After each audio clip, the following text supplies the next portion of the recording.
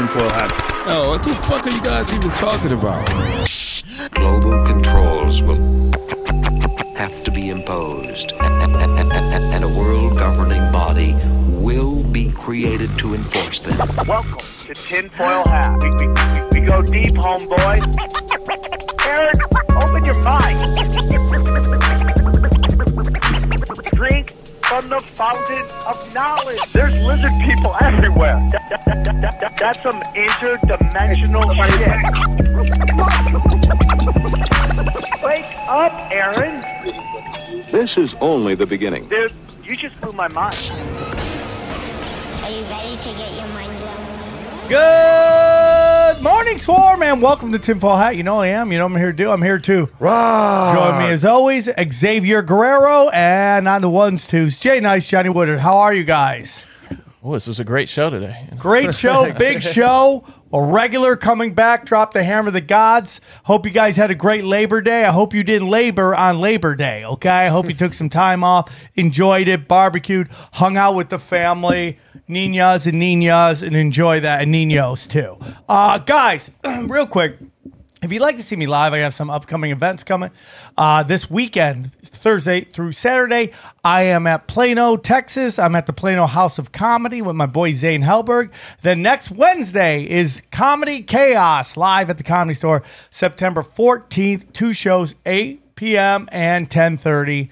And then Saratoga Springs with my boy Howie Dewey at the end of the month. Come get weird, bro. We go deep, homeboy. Aaron, open your mind. Drink from the Okay, let's get into it. I'm very excited to have this next guest back. He has a very popular podcast called Macroaggressions. Like who would call it microaggressions? Macroaggressions. It's a great podcast, and he's part of the 4 Horsemen of the Union of the Unwanted. Please welcome my good friend and Tinfoil Hat regular, Charlie Robinson. How are you, Charlie? I'm great, man. Thanks for having me back. When are you coming to Denver? What's going on? We keep working on it, man. I keep trying to hold off for the Comedy Works out there because everyone says that's the best comedy club out there, and I've been dying to play it. But I've also get hit up a lot to go play weed shows, but I'm not a weed guy because I'm sober, and I always get told I bring Coke Energy to a weed party, which isn't fun. I love stoners, but they're not the best show. They're kind of... It is weird. Yeah, they're a little slow on it. So I want to come to Denver, and when I do, we'll go grab dinner and just talk a lot of shit, bro. A lot of shit. A lot of shit. Charlie, for those who may not be familiar with your amazing Rockfin channel, can you tell us a little bit about you and your wonderful stuff and where our listeners can find you? Sure. Macroaggressions goes out twice a week, once as a monologue, once as an interview. It's available for free as an audio podcast. So my God, just add it to your, I don't know, your daily selection of insanity that you're listening to. You can find it in video format on band.video, on Rockfin, of course, and on Odyssey. The website's theoctopusofglobalcontrol.com, and you can follow me on Twitter at Macroaggressions, which I cannot believe I haven't been kicked off again, because I like to go a little bit hard over there, but for some reason I seem to be dodging the algorithms, but that won't last for long. And if you want to catch up and find information about the books I've written, go to the website, theoctopusofglobalcontrol.com. All the links included in the description of the show, so please go check those out. Don't put that energy out. Why would they get rid of you, buddy? You're a positive energy. You're doing good for humanity. They'll never put that out. They'll never take that down. And there are just some people, let's say on YouTube, that do what we do, but don't get touched. And it's just, I guess if you're one of the, I know I'm not like a super OG of conspiracies, but I like kind of when this thing started ramping up, I was in there throwing bombs, and I guess I'm just kind of on their. I'm on their board that they shoot darts at all the time at Alphabet. You know, they're just constantly trying to hit me. So if you can stay on there, figure out a way to stay there, because as much as YouTube drives me nuts, it is Main Street, and you can get a lot more. It's always good to be in front if you're not being shadow banned. I am completely shadow banned there. But if you can stay on there, try to stay on there. I tried. I mean, they kicked me off 2 weeks ago. YouTube did. For no reason, no video. I hadn't posted anything in 4 months. They were giving me strikes for posting Union of the Unwanted videos on there from a year ago. And they'd give me a strike. And then a couple weeks ago, I didn't get any strike. I just got an email saying your channel's been deleted. Oh my God. I just like nothing matter. I agree with you. It is like Main Street, but I didn't try to grow that channel because it was like building it on a foundation of quicksand. I figured what's the point? It's going away at some point. So I don't know if you saved your stuff, but like I don't save a lot of my stuff because a lot of other podcasts that I do don't go down the rabbit hole. So I'm not scared to delete it, but I can't imagine we do hit a crazy topic, they delete our shit, and now our 200 episodes are gone. Yeah, and what else is crazy, and like the reason I don't just start a side tinfoil hat channel is because I've been there where Charlie is, where I've had 2 channels terminated. One was brought back, thank God. But I was told like this, you can't post on, we find you posting anywhere, we're immediately deleting it. So like I couldn't do comedy on there either. And all my shit gets shadow banned anyways. But like the thought of not being able to put comedy on YouTube kind of fucks me up, man. So you gotta kind of play that game. So my whole point is like, if we start doing tinfoil hats on there, you could get fucked because they could associate you with the show and then go after we don't smoke the same. Oh, yeah, because once they know your face, they'll go straight for you. They'll go after you, dude. That's why I started telling people to put Fat Dragon up instead of Sam Tripoli when I do YouTube stuff so they don't get dinged or anything like that. Because I'm dangerous, bro. Dangerous. You could get plastic surgery for your face if you wanted to. And I could. Pull the algorithms that way. Well, look what you go with. Just a gold tooth and neck tat. That's not enough. Why not? Why can't I get gold tooth? You think the algorithm? You think you're gonna bypass the algorithm with the gold tooth and a tattoo? You never know, bro. You never know. Come on, Johnny. Tell him that ain't gonna work. You know. Listen. Anyways, I want to get into something with Charlie. 9/11's coming up. I guess this is gonna be our closest to our. We usually do a 9/11 show every year. I feel like we've talked about everything you can talk about, even though I got some new information. Which I'm very excited to talk to Charlie about. Charlie, real quick, what's your thoughts on 9/11? Obviously, we're over 20 years past. I mean, there are still people that believe in the official narrative, which makes me laugh. But What are your thoughts? I think that 9/11 was, it's our generation's Kennedy assassination. Everybody knows where they were at that moment. I think that people say it's an inside job. I think it's an inside and outside job. I think there was collusion on the inside and on the outside. I think that, if you want to boil it down to like who was responsible for it, look, you've had 2 decades.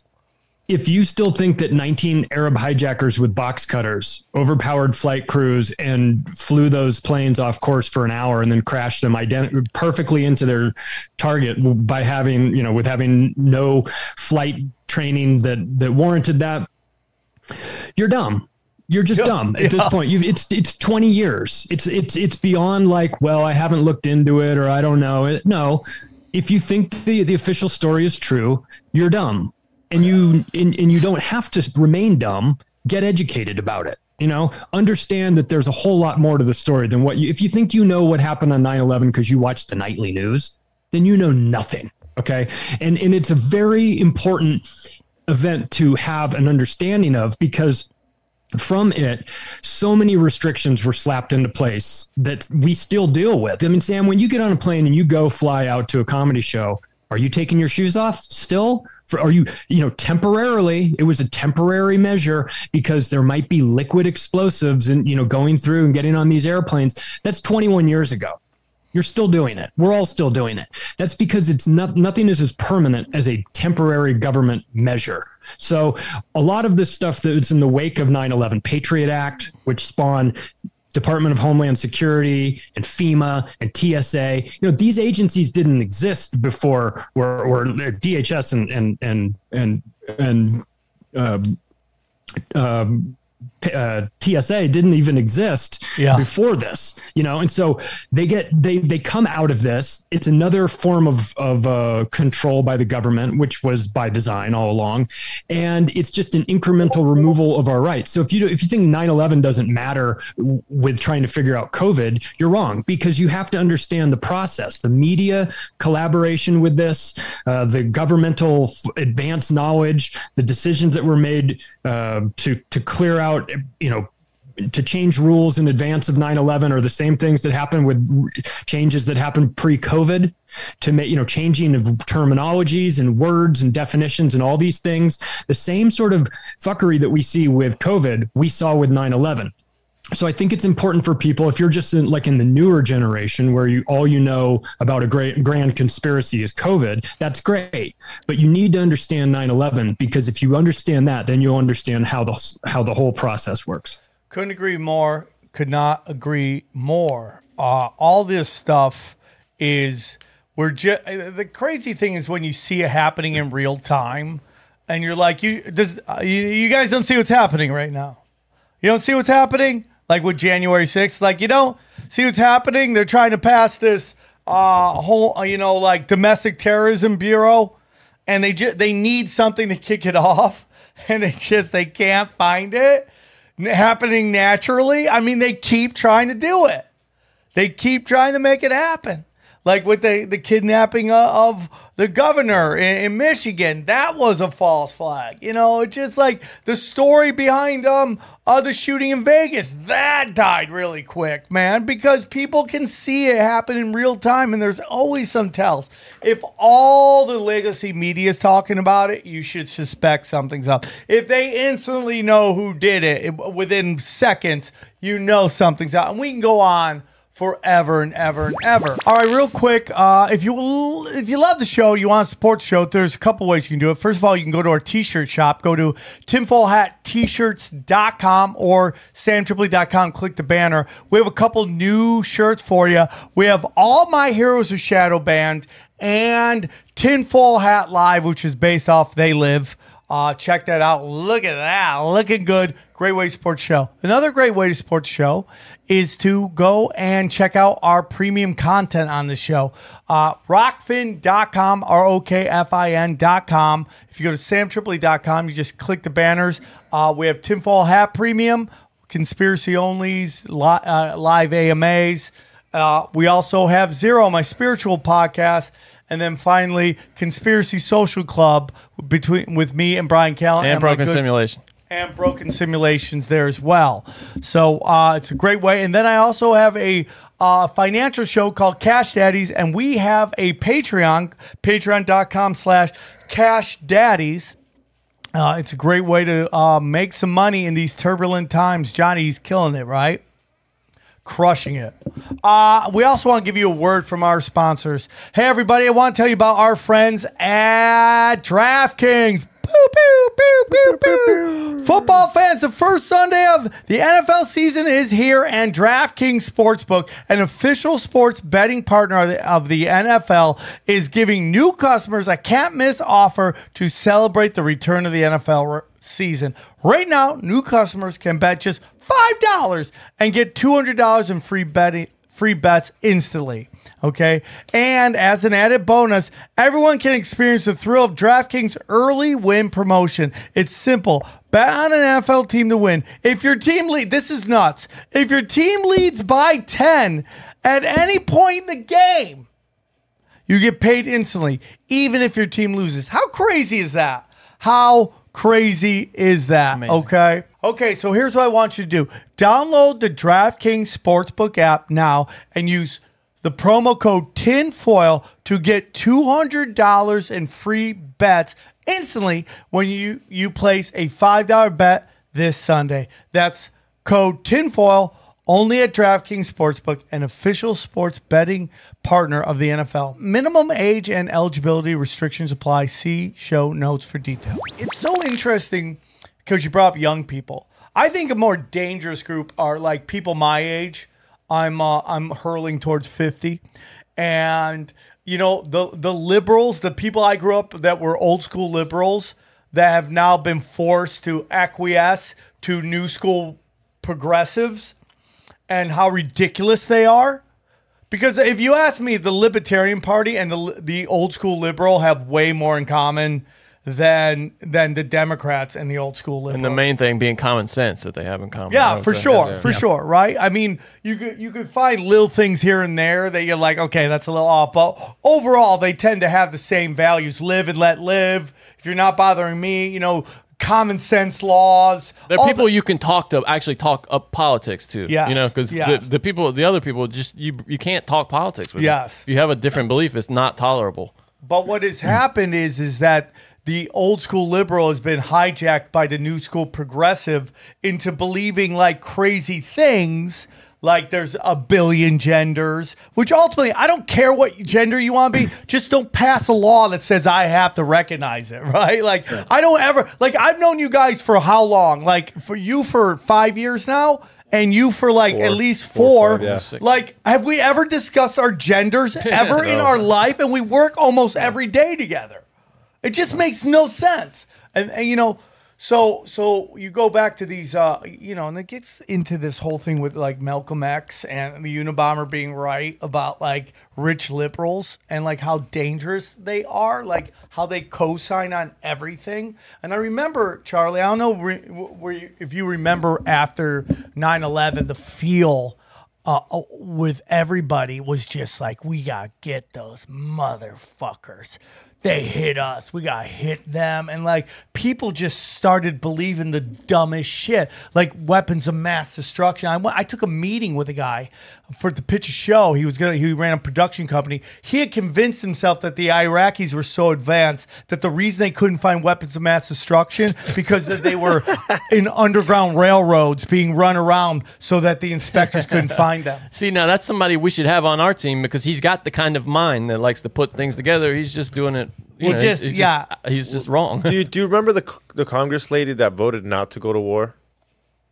And how much heat and how much emails and letters she got by everyone calling her like a treason and all. And she's the only one out of everybody that voted we should give it a second, let us figure this out if we should go. She got a lot of hate for it. Even Ron Paul voted for that war, the Afghanistan war, which is there's a great story written about it, how his staff threatened to mutiny because he was going to vote against it, and his staff all came in and said, "We're out, we quit if you vote," and he had to end up voting for it. But that's the one blemish on his record, as far as I'm concerned. What about the Minnesota senator was adamantly anti-war, and his whole family died in a plane crash right before the vote was about to happen? Do you remember that, Charlie? No, but that doesn't sound too surprising. He was a Minnesota senator or congressman, and he was who died in a plane crash right before. Oh, Wellstone. You're talking about Paul Wellstone, right? Paul Wellstone. And he was like, dude, fiery, bro. And he's like, we're not going bald guy, right? Yeah. Bald guy. And he just died in a plane crash. You're like, damn, dude. Damn. Yeah, he went to my college. There's a little bench at my college dedicated to him on really? campus. Wow. Yeah.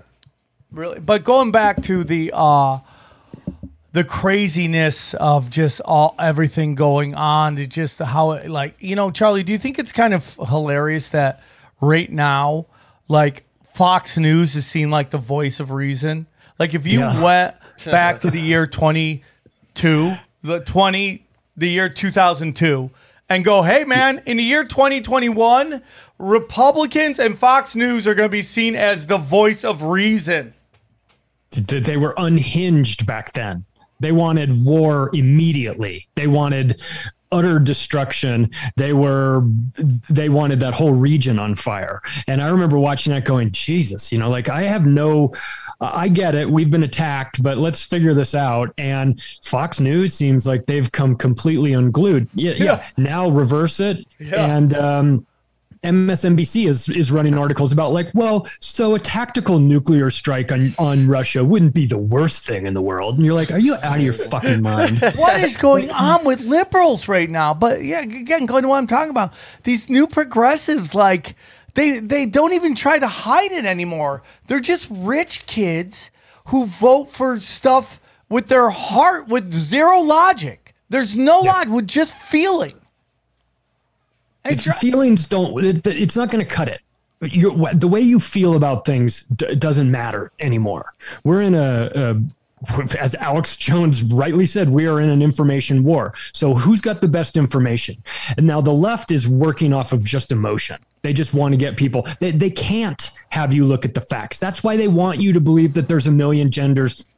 It is important. It's imperative for them to get you to not believe your own eyes, because they are going to show you some things that don't make any sense. So they have to convince you. They have to train you early on with small, minute things like there's 100 different genders, that when you see something with your own eyes, don't believe it. If they can convince you not to believe your own eyes, then they've won this war. Because, and you do that by preying on people's emotions, getting them very fearful, or getting them very angry, or this side's coming to get us, or it's going to be a civil war, or those people aren't like you.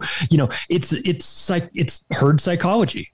And they know how to, the media and the Tavistock Institute and these groups, they know how to whip people up into a frenzy. Remove the facts. The facts are less important than feelings. If you can get people to feel like these should be the facts, then the facts don't matter. 100%. If you can get people to feel like these are the facts, and it has zero to do with doing the right thing. It has to do with showing the superiors, the elites, your bosses, whoever it may be, that you're willing to play ball. Yeah. That's all it is. Conformity. Hey, man, I'm playing ball. Just so you know, I play ball. Whatever you need, man, I will bend over backwards to say the most ridiculous shit, as long as that means you'll promote me to a higher paying job in this company. That's all I care about. And as long as I'm accepted in my peer. I mean, we look at like RFK Jr., right? Like his own wife sent out an invite which said you had to prove you were vaccinated, spitting in the face. And like, I don't want to say anything negative about him, because he said the only thing I could respect, and I think Johnny pointed it out. Yeah. Like, he was just like, hey, dude, sometimes you're not the king. You're not always the king of your castle. And every guy in a relationship goes, okay, respect. But what can he do? It's his wife. She wants to work in Hollywood. She's throwing up a Hail Mary pass. Show everybody she's playing ball. Don't listen to my stupid husband, right? But it's all conformity. That's all it is. Think about what Janine Garofalo went through. When she was like, dude, I'm not for this war. And she lost her television pilot. She was excommunicated from Hollywood for a very long time. Has she ever, when was the last time you saw her with a special on Showtime? Still, nothing. It's been a while, for sure. And for she's sure. Dixie Chicks were run out. Remember, they said they were against the war, and I was like, "Oh, how dare you? This is America, goddammit. We're gonna fight them Muslims over there." So you've got to whip people up into a frenzy where they check their sanity at the door and get them to feel like they're part of a team. That's why the herd is so dangerous. Not because they're free thinkers or anything like that, but exactly because they're not free thinkers. They move in large packs, and they'll trample anyone that gets in their way, and you can't reason with them. That's the most important thing, is you feel like, oh, well, if only I could explain, then they'd understand. And it's like, no, they're programmed to not want to understand. They can't understand. To understand what's really going on means to break from the herd. And then that gets in some real deep psychological connections where leaving the herd is viewed as being not just dangerous to yourself, but you are opening up the herd to vulnerabilities by leaving it. Yes. And you're attracting predators that might want to attack this herd because you're out there all by yourself. So how dare you do this to us? So you'll start to get that scenario where the crab bucket scenario where people start pulling others down, pulling them back into this misery because they need you to be a part of it. We watched this with COVID. The psychology, I think, of COVID and 9/11 are very similar. That where you get people to feel a certain way, and then it's like, look out, man. The media doesn't have to do a whole lot more after that. They just get people angry and point them in a certain direction and let them go, and then just get out of the way and let the herd take over. Let them do all the self-reinforcement and all the policing of everybody else. If you're outside of that, if you're, God forbid, you're someone that says, well, maybe we should take a step back before we start bombing these countries. Let's actually make sure that they've got weapons of mass destruction. It's like, how dare you? You're opening us up to the possibility that we might all get killed now by you being indecisive in your actions. The herd has made a decision. We've decided this is how it's going to be. Get on board or die. And that, we saw that with COVID. We saw that with the masked Nazis and the people, saying, you're not standing on your dot. You need to stand on your dot, or you're going the wrong way down the aisle at the grocery store. And you're like, dude, do you honestly think that this is going to prevent you from getting COVID? If I go the wrong direction down an aisle, you think the universe is keeping score or something? Or are you that dumb? Yeah. But the answer is they've been programmed by the most sophisticated programming technology in the world, the television. And it's really effective, and it's super scary. So I think we all got a sort of a case study in this over the last 2 years. And so I think that for people that are fresh through the COVID situation and they look back maybe at 9/11 and they go, well, how did you do that? Why did you guys all just decide you're going into Iraq? Iraq had nothing to do with it. Why did you sign up for that? It's like, you had to be there. If you were there, you'd understand. What the tempo was, what the temperature was in America in 2001 and 2002. Man, it was everybody better get on Team America or get the fuck out. I completely 100% agree. It's just like I see it in LA. I have people all the time pull me aside, tell me how much they agree with me, how they're into it. But out in public, nobody wants to talk about that. And I feel, and this is my feeling, and, take into account that I've been known to be a paranoid human being, but I just feel that people get mad that I am willing to push the envelope and not go along with the official narrative because it makes them look bad because they're not doing it too. And they don't want to have to think about that. And even though I know that they 100% agree with me, I've heard the whispers or I've heard them say it to me. I've known them for a long time. They don't. They're playing ball, and I have no problems with that. I mean, you gotta do you. I can't control. I don't have as much at stake as some of these other guys. They have a lot at stake. They built a giant brand. They're doing great. I can't tell them what they should or should not do with their brand. I don't get mad at that. That's their brand, and they're going to protect it in whichever way they want to. But for me, just know that I'm doing this out of love. I don't get anything out of it. I really don't. Like in terms of comedy, I don't get a lot of in the last how many years, what are the big shows I've been on podcast wise? I did one thing for, I think I did Tim, Firing the Kid. Rogan. And Rogan. That's it. Dude, what you just said, they don't want to think about that. I think that's one of the biggest reasons for resistance to these ideas. But I think a lot of them do think about it. No. But if they think about it and believe it, then that means so many other things are true. You know what I mean? And it's just a cascade. You have to, it radically change. And people are resistant naturally to radical changes like that. And if one of those things is true, it's just a cascade of ideas that will have to change in their minds. I get that. That is something they don't want to think about. Are they part of the problem too? It's inertia, Yeah, it gets kind of crazy. And they just want to accept these ridiculous rules, man. It's easier to do that. It's easier to not unpack all of the complexities of, well, God, if I believe this, if I understand that 9/11 was not as it appears to be, then that opens up a can of worms where now I have to understand all these other things. And am I ready for that? Am I what am I going to do? This is all the things that people tell themselves. I'm just one person. What difference does it make if I know the ins and outs of 9/11? It's still going to happen anyway. I have to pick my kids up from school. I have to go to work. I have to do all this stuff. Yeah. You do. You have to do all that. But do you not want to understand how it all works? Because I do. Not because I have any sort of particular interest in, I don't think I'm going to be able to solve all the problems, but I want to understand how it works so that I can either avoid them, not contribute to them, try to fix them as much as I can, wake other people up. I want to know, even if I don't have any sort of path towards fixing it, it's just information that I feel like is important for me to know moving forward. Obviously I write books about it. So it matters to me, but even before that, I knew about 9/11, not because I was going to solve it or fix it or do anything like that, but because it felt important to know what the true story was, what the real story is. But I don't think a lot of people are ready to take on the burden of that, because to know that means you can't ever unknow it. And you sort of are stuck with that, with knowing about this.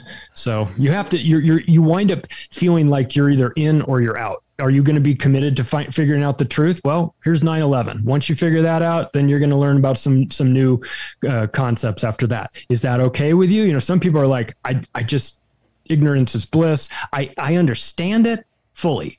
I don't respect it at all, but I understand the need for not wanting to dive into this stuff, because look, it'll change you. It'll change the way you see the world, maybe for the worse, maybe for the better. I don't know, but you're never going to be able to go back to thinking the way you thought before, especially like with 9/11. Like once you understand the depths to which your government will stoop in order to create a fake war or a war under false pretenses, then it becomes very obvious. Like, okay, there's no line that they won't cross. Anything is on the table. Injecting people with experimental poisons, of course they would do that. Why wouldn't they? There's evidence that they've been doing it for decades. Okay, so you have, if you want to take the trip, you know, you don't get to get off the roller coaster halfway through. You have to ride the whole thing, you know. And I think for a lot of people, they're just more comfortable watching. And if you do ride it, there's levels to it, because we've met people that end up taking the red pill and then they want to red pill everybody. Everybody they know. Now I think that's new conspiracy theorists. Yeah, that's a brand new one. They want to be Paul Revere and be like, the lizard people are coming. And then you got to be like, hey, dude, that's not how this works. Mm-hmm. People find you. Yep, there's and levels they'll give to you, and they'll ask you. That's the only way you can do it. And then if you do this really, really correctly, you get to a point where you're like, oh, this is a spiritual war. This has nothing to do with their money and power, because they have that already. They can print all the money they want. Just think about all the money they've printed in the United States, and the U.S. dollar is crushing it right now. And all these other places are just shit in the bed, man. Yeah. Think about that. And what are they going to do? With crypto, all you gotta do is print more money and give it to the right people. They buy crypto, now crypto goes down. I've just been thinking about how easy it is to manipulate 100%. Hey guys, if you love this podcast and you want to check out some of my other podcasts, I have 7 podcasts. One's called Broken Sim. That's the Grand Theft Auto podcast. And walk around LA looking for danger. Cash Daddies. Punch Drunk. One of my favorite shows out there, The Union of the Unwanted, which is probably the best conversation on the internet.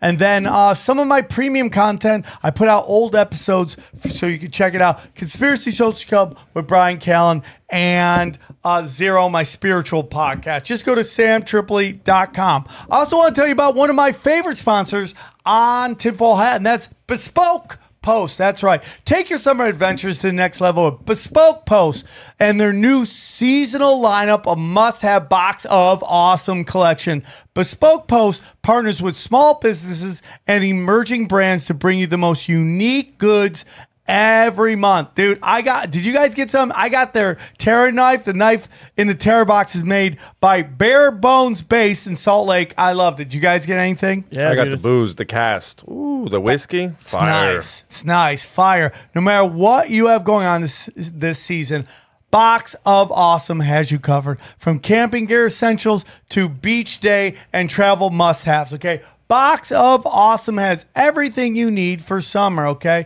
To get started, take a quiz at boxofawesome.com. Your answer will help them pick the right box of awesome for you. They release new boxes every month across a ton of different categories. Each box is valued around $70, but you only pay a fraction of that price, okay? Plus, with each box of awesome, you're supporting small businesses, okay? 90% of everything that comes in your box of awesome is from a small up-and-coming brand. It's free to sign up, and you can skip a month and cancel at any time, okay? So here's what I need you to do. Get 20% off your first monthly box when you sign up at boxofawesome.com and enter the code tinfoil at checkout. That's boxofawesome.com, code tinfoil for 20% off your first box. boxofawesome.com, code tinfoil. Also, guys, excited to announce new sponsor alert! Yeah, that's right. Support for today's episode comes from True Classic. The brand new sponsor has the absolute best fitting t-shirts a man could ever buy, okay? Fine. Look at this, man. Chi-Chis look good, dude. Finding the right t-shirt is incredibly frustrating. Most t-shirts are either way too tight on your gut or way too big and boxy. You're not in high school anymore. It's time to upgrade, all right? True Classic has helped over 2 million men finally get a better fit at an affordable price. Our listeners get access to the best deals they offer. For a limited time only, get 25% off with the code tinfoil at trueclassic.com. Almost all men's t-shirts are designed to look good on skinny models with six-pack, but most of us aren't packing anything but a few beers. Fellas, you're wearing the wrong clothes. True Classic tees taper off towards the bottom, but they fit tighter around the chest, shoulders to make bigger guys look slimmer and slimmer guys look buffer. You heard it right. You look buffer and slimmer at the same time. It's an optical illusion. Okay, it's time to highlight your best attributes with a t-shirt you can always feel confident throwing on. Okay. I 100% struggle with t-shirts. You know, I got some Chi-Chi problems, okay? I have this picture of me with my daughter. We're laughing together, and I got a fat rack, bro. Double D's? Not with True Classic. I saw it. Yeah, dude, I got a fat rack, bro. But now with True Classic, I don't have to worry about that, man. Not at all, man. Not only are you finally getting a t-shirt designed for the male body, but the first thing you'll notice out the bag is how soft it is. True Classic doesn't just stop at tees. They are your one-stop shop for men's essentials, from polos and workout shirts with the same flattering fit to boxer briefs designed with a pouch to keep your bulge nice and comfortable.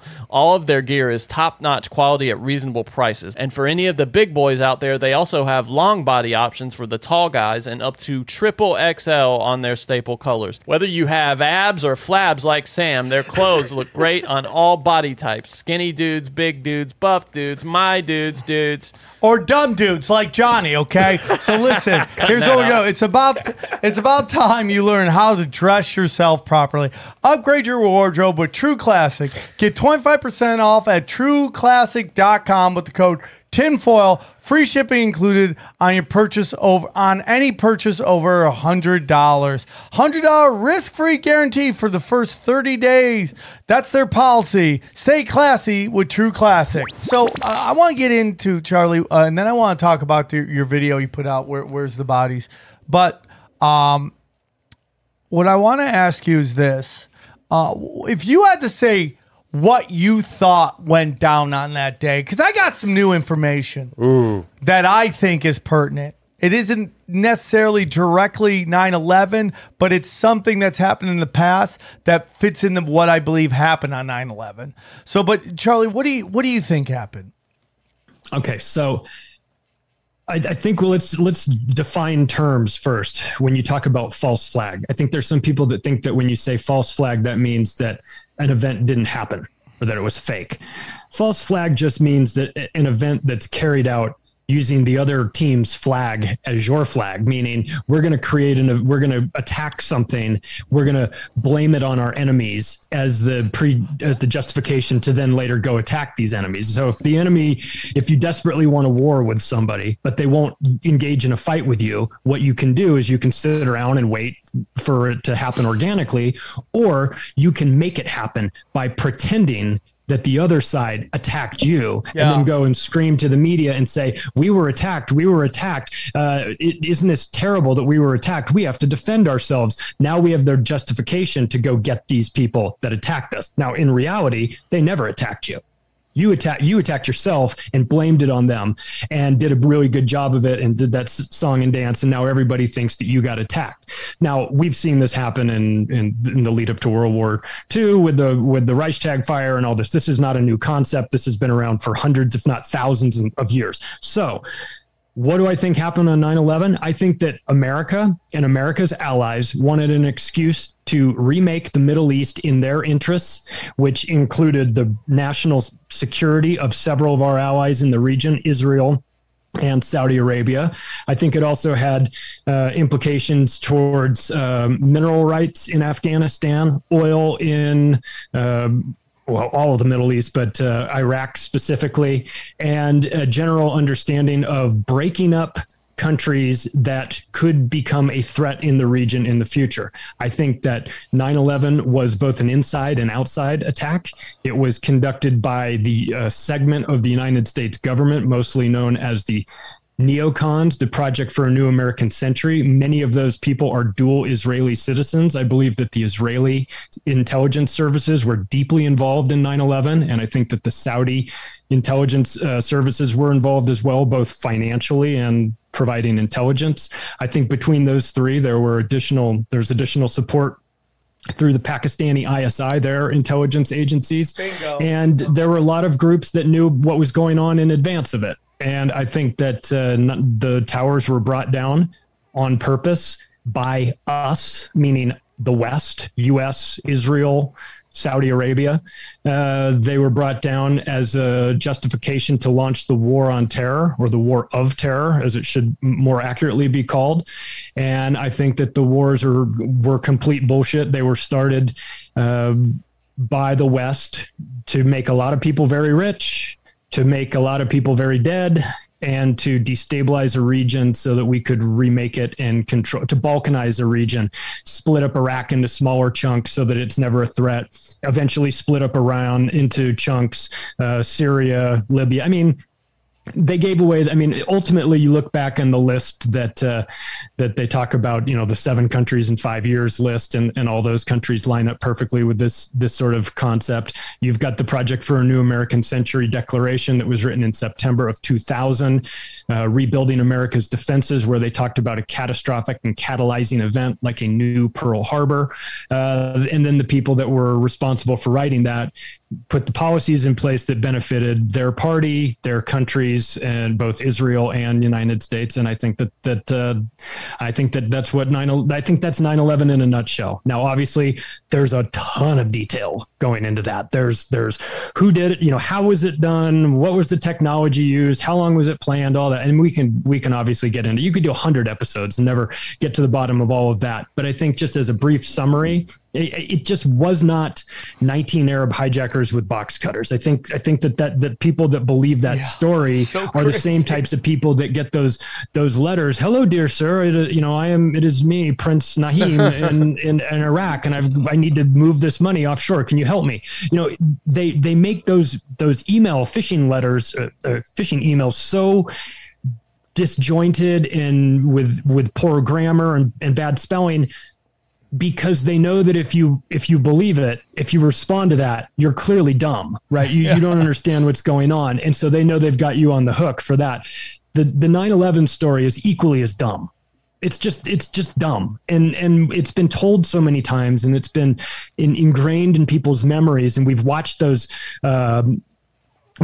snuff films of the towers coming down 1,000 times that psychologically traumatize people and makes you want to come up with an explanation to explain it all away. Tell me why the bad guys did this to us. It's like, well, it's just these terrorists over there. They hate us for our freedoms. And it's like, if you listen to that now, it sounds so laughable and insulting to your intelligence that you have to kind of re-examine it. So I think that 9/11, I think that if you do understand that the media and the government are capable of crafting a story like this, I know a lot of people say, oh, this is it's so big.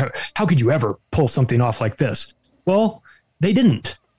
They made a lot of mistakes. They made catastrophic mistakes with the messaging. They got caught in lies. They're announcing Building 7 going down 20 minutes before it actually goes down. It's over Jane Stanley's left shoulder where the building is still standing there, and she's talking about how it's collapsed into a pile of rubble. They made a lot of mistakes. They did get caught. So I think that for those that are kind of new to this area, re-examine 9/11 or look at it for the first time if you haven't. There's a lot to it. And And if you know it, I think it'll help you, sort of like a Rosetta Stone. It'll help you understand the other conspiracies by understanding how that one was put together, who the players were, why what's involved, how the media plays a role, how banking plays a role, and who the Project for a New American Century is, and why they thought that they had the right to start a war and spend trillions of dollars and kill millions of people in the name of, spreading democracy or whatever. Yeah, I'm with you on all that. I always go even deeper on the sense of it, a lot of occult symbolism in there, the numbers of the planes, the 9/11, all those are like, we've done many episodes on it. Please go back and tinfoil hat 9/11, look up any, and you'll just hear there's no way this randomly happened. There's no way that the number one, the most fortified airspace on planet Earth allowed these guys who couldn't even land like 2-engine planes, to do the greatest aviation miracle of all time. Like, it's impossible.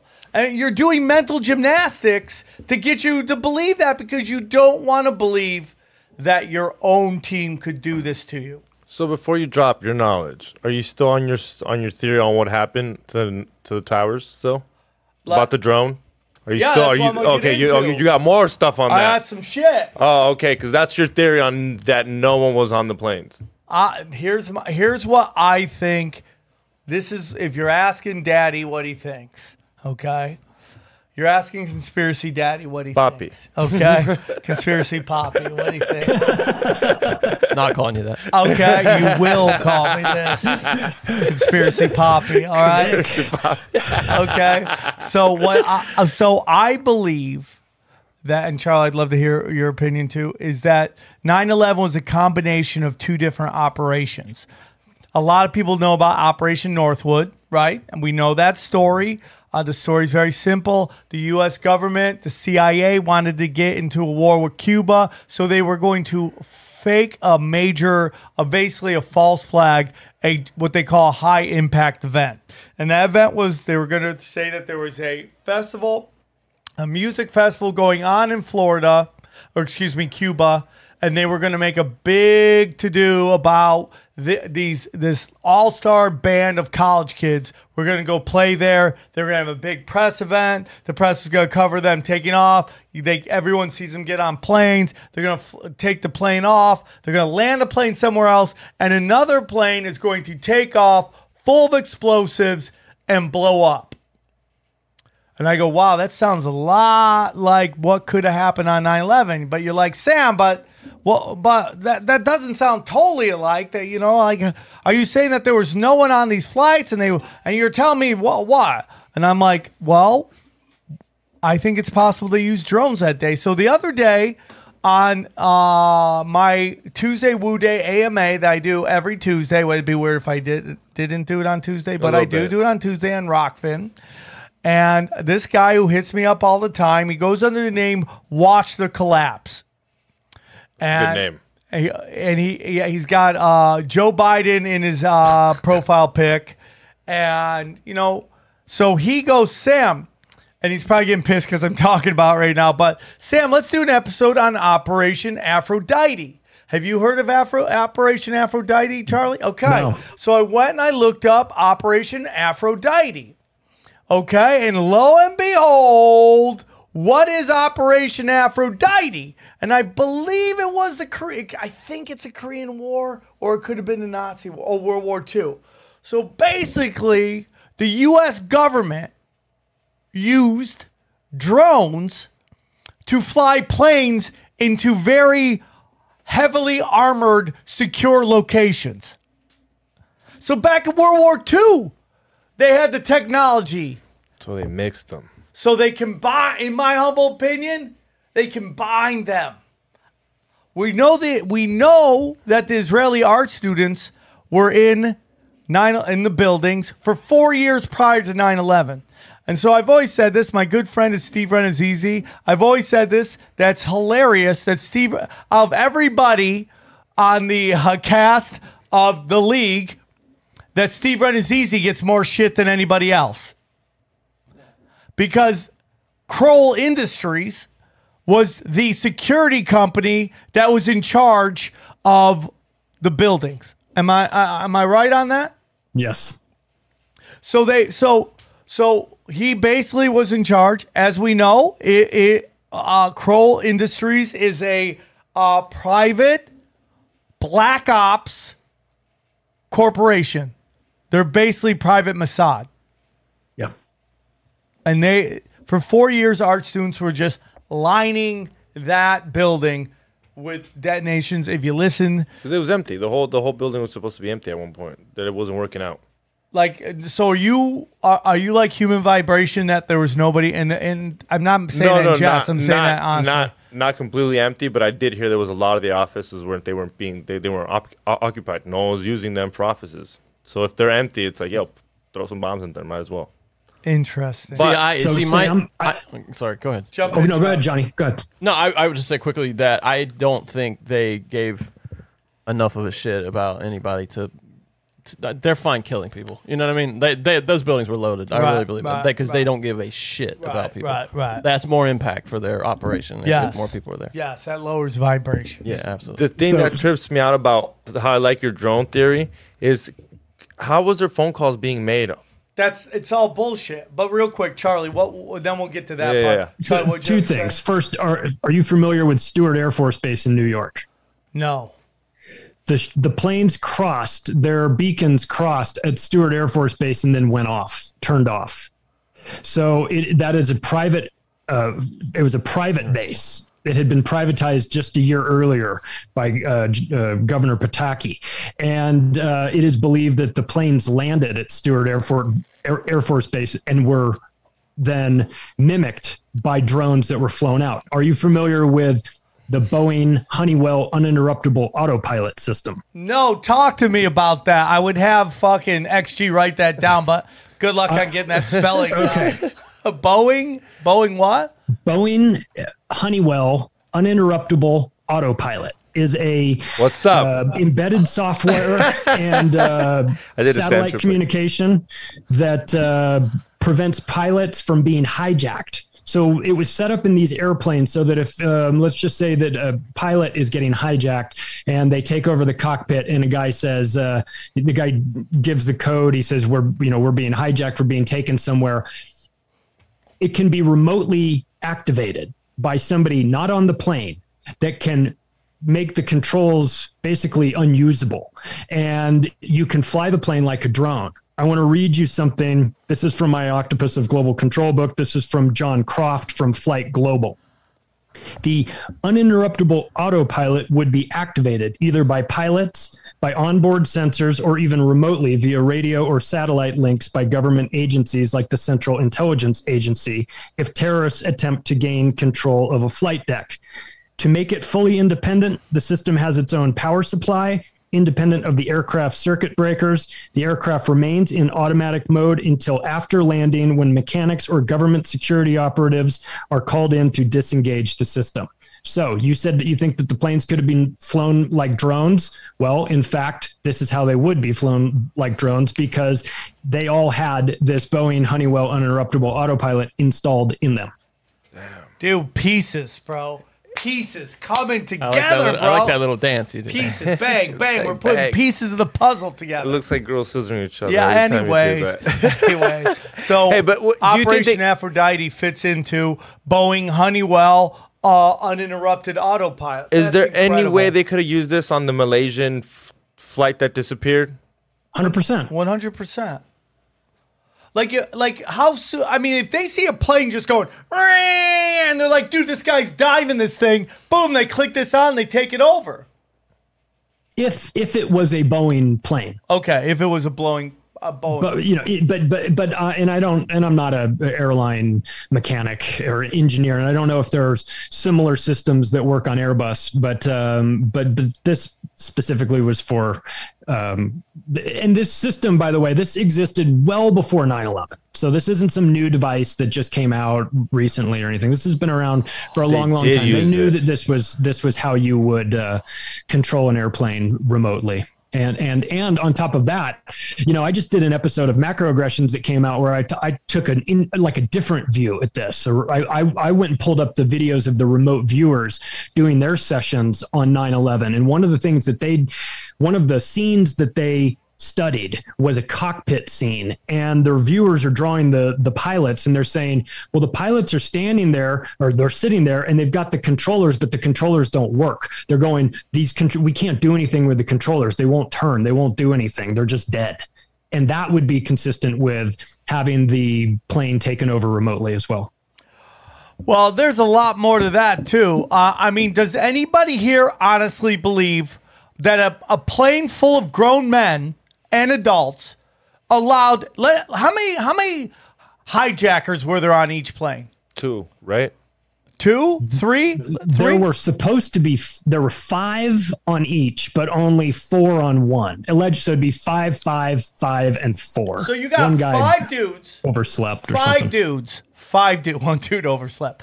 So let's just say that we're gonna believe hijackers took the plane over, right? 5 dudes with box cutters took over a plane of, how many are on a plane, a Boeing plane? 200 people? Let's say half of that are men. 100 guys, when you realize the plane is taking over, are going to allow dudes with tiny knives to control everything? Like, if you're going to die, why not go out trying? Like, is that what you want me to believe? No, they want you to believe let's roll. Yeah, and then nothing happens. To believe let's roll. That's so Hollywood, man. That's perfect for them. Like they were making. There are only 44 people on the Let's Roll plane, according to this.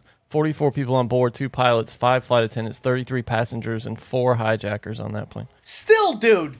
A bunch of chicks. No, that's the one that they did take down. Only had 44 on it. I'm saying the one that they. Oh did, yeah. quote, Oh unquote, god, yeah. that's crazy. Yeah. That's even more crazy. The story makes no sense, dude. The story makes no sense. How are they going to defend themselves when they're calling their wives, telling them, "Hey, we're going to die"? Hey, we're just gonna sit here and hope this all works out. So 92, including 5 hijackers on the one that. And then, one dude, of the ones that crashed in Trade and Center. then on top of that, 2 celebrities just happened not to make their flight that day, who have both gone on to be billionaires.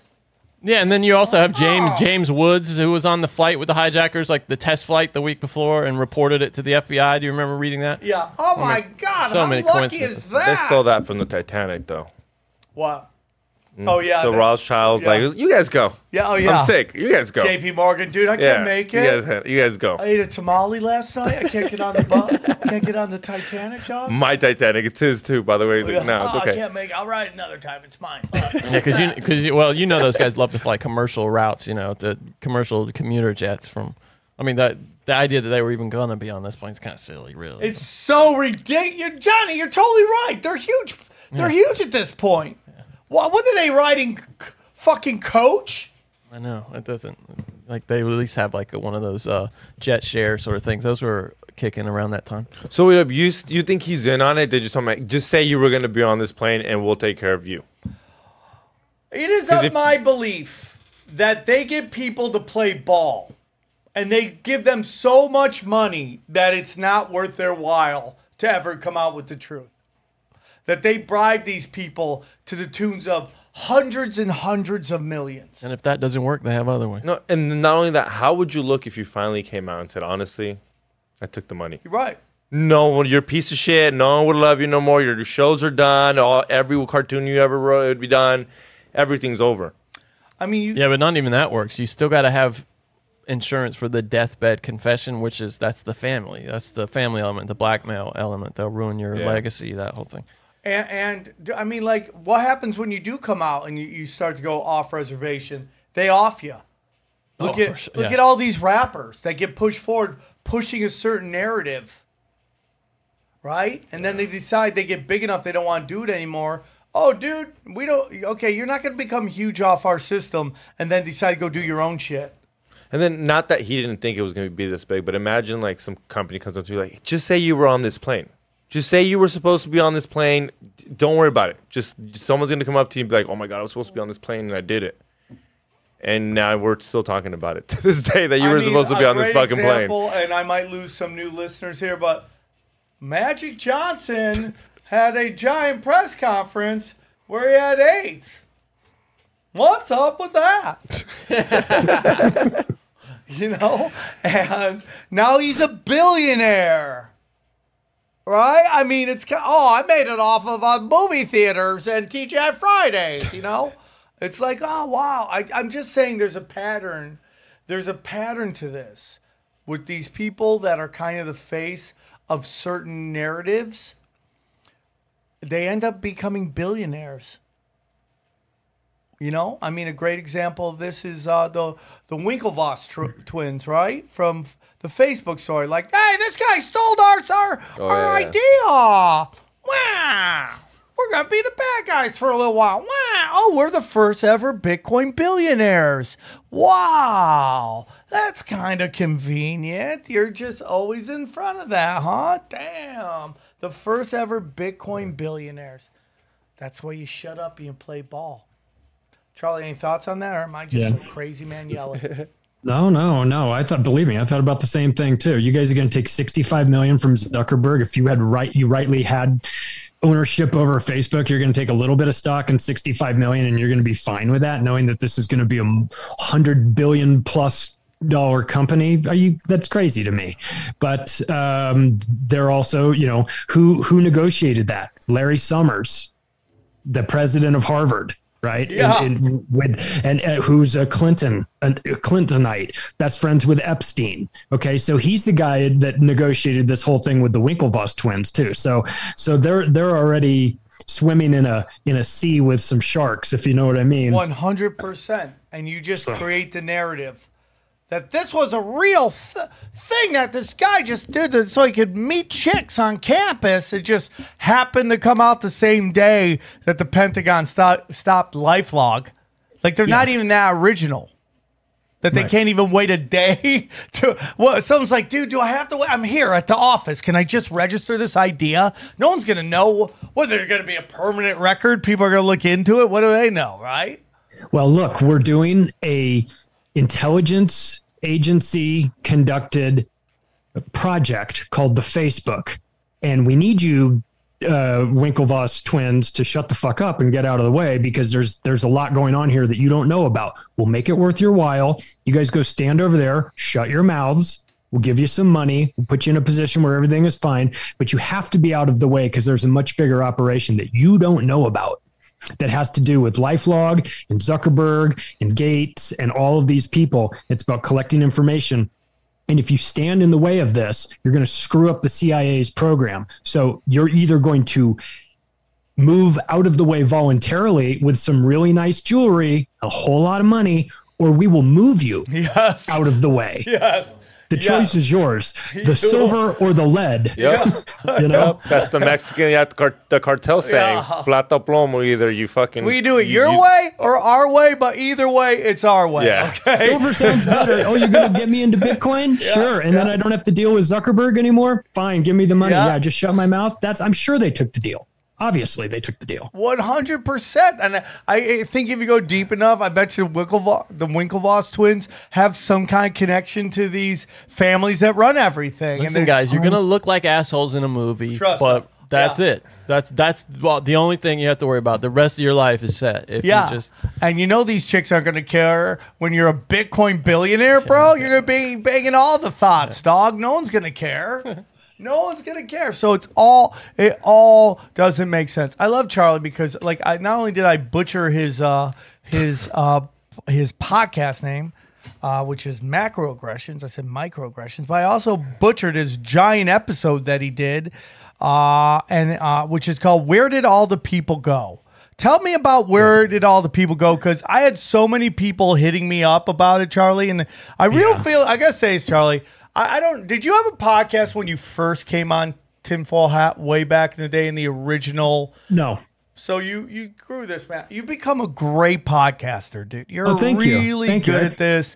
You're very level-headed, and I feel like you're growing by leaps and bounds, and I'm super happy for you, man. And thank you. I appreciate that. I have to share some credit with Tony Merkel. He is my partner on the show, and he runs the confessionals, as you know. He wanted me to say hi to everybody. He knows, he's a stickler for audio, and he understands the engineering component to it, and he does all the technical things, and he's the one that says, this is what you need. You need to be on a schedule, and you need to stick to it, and you need to deliver, and you can't miss these dates.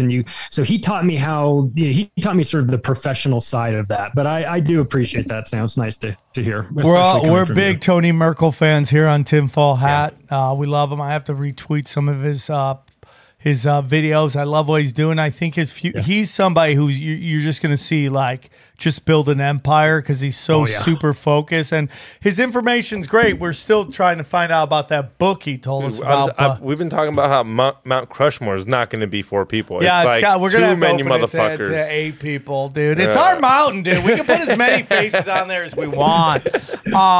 But the episode is, where did all the people go? What is the episode about? And tell us a little bit about what you discovered. Well, I almost didn't do it. And this comes from part of Tony's influence on this as well. Is I said, Tony, I have an idea for a show, but I don't even know if I want to do it because it's so dark. It creates a lot of it's based around speculation. There's facts, of course, but I want to think about what happens if the SPARS pandemic document that came out in 2017 is actually correct, and it plays out the way it plays out in the simulation, which is millions of people dead from the vaccine. What happens? I was very careful to do all the sort of qualifying of, I don't want this to happen. I'm not trying to put this energy out there into the universe. I'm just asking, if we've got a bunch of simulations, we've got a Deagle company that speculated years ago that the populations of almost the entire world were going to drop by 2025. And some people say, well, that's not true. That's not a true thing. Well, the company's true. I hope that their figures are wrong, obviously, but the website existed and the numbers were there.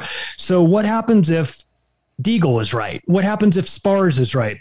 What happens if Event 201 plays out, given a long enough timeline, the way they said it would play out, 65 million dead? What happens? What do we do? So how does that affect us as a society? How does that affect us economically? How does it affect us strategically? What happens if the Deagle numbers are right, and I hope they're not, but if they are, the population of the United States goes from 330 million down to 99 million by 2025.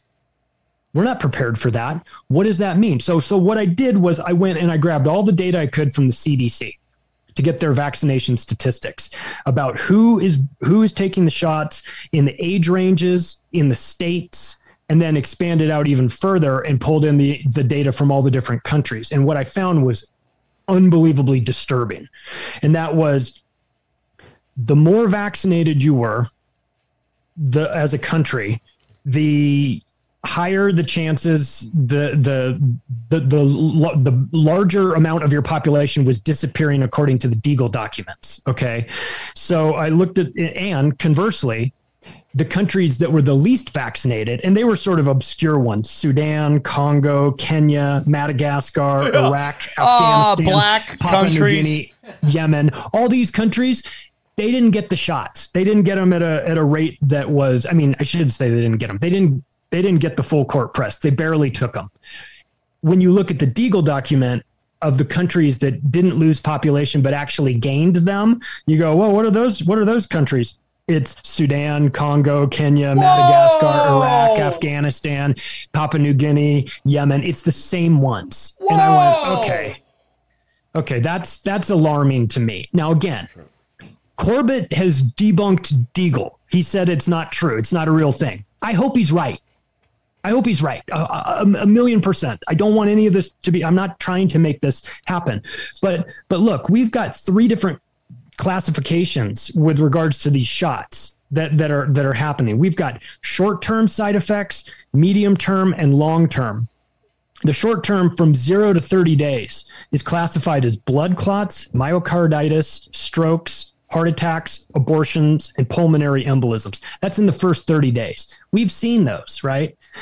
Medium term, this is 1 month to 12 month. you've got another set of factors that are affecting people. VAIDS, vaccine acquired immune deficiency syndrome, vaccine AIDS, basically, antibody dependent enhancement.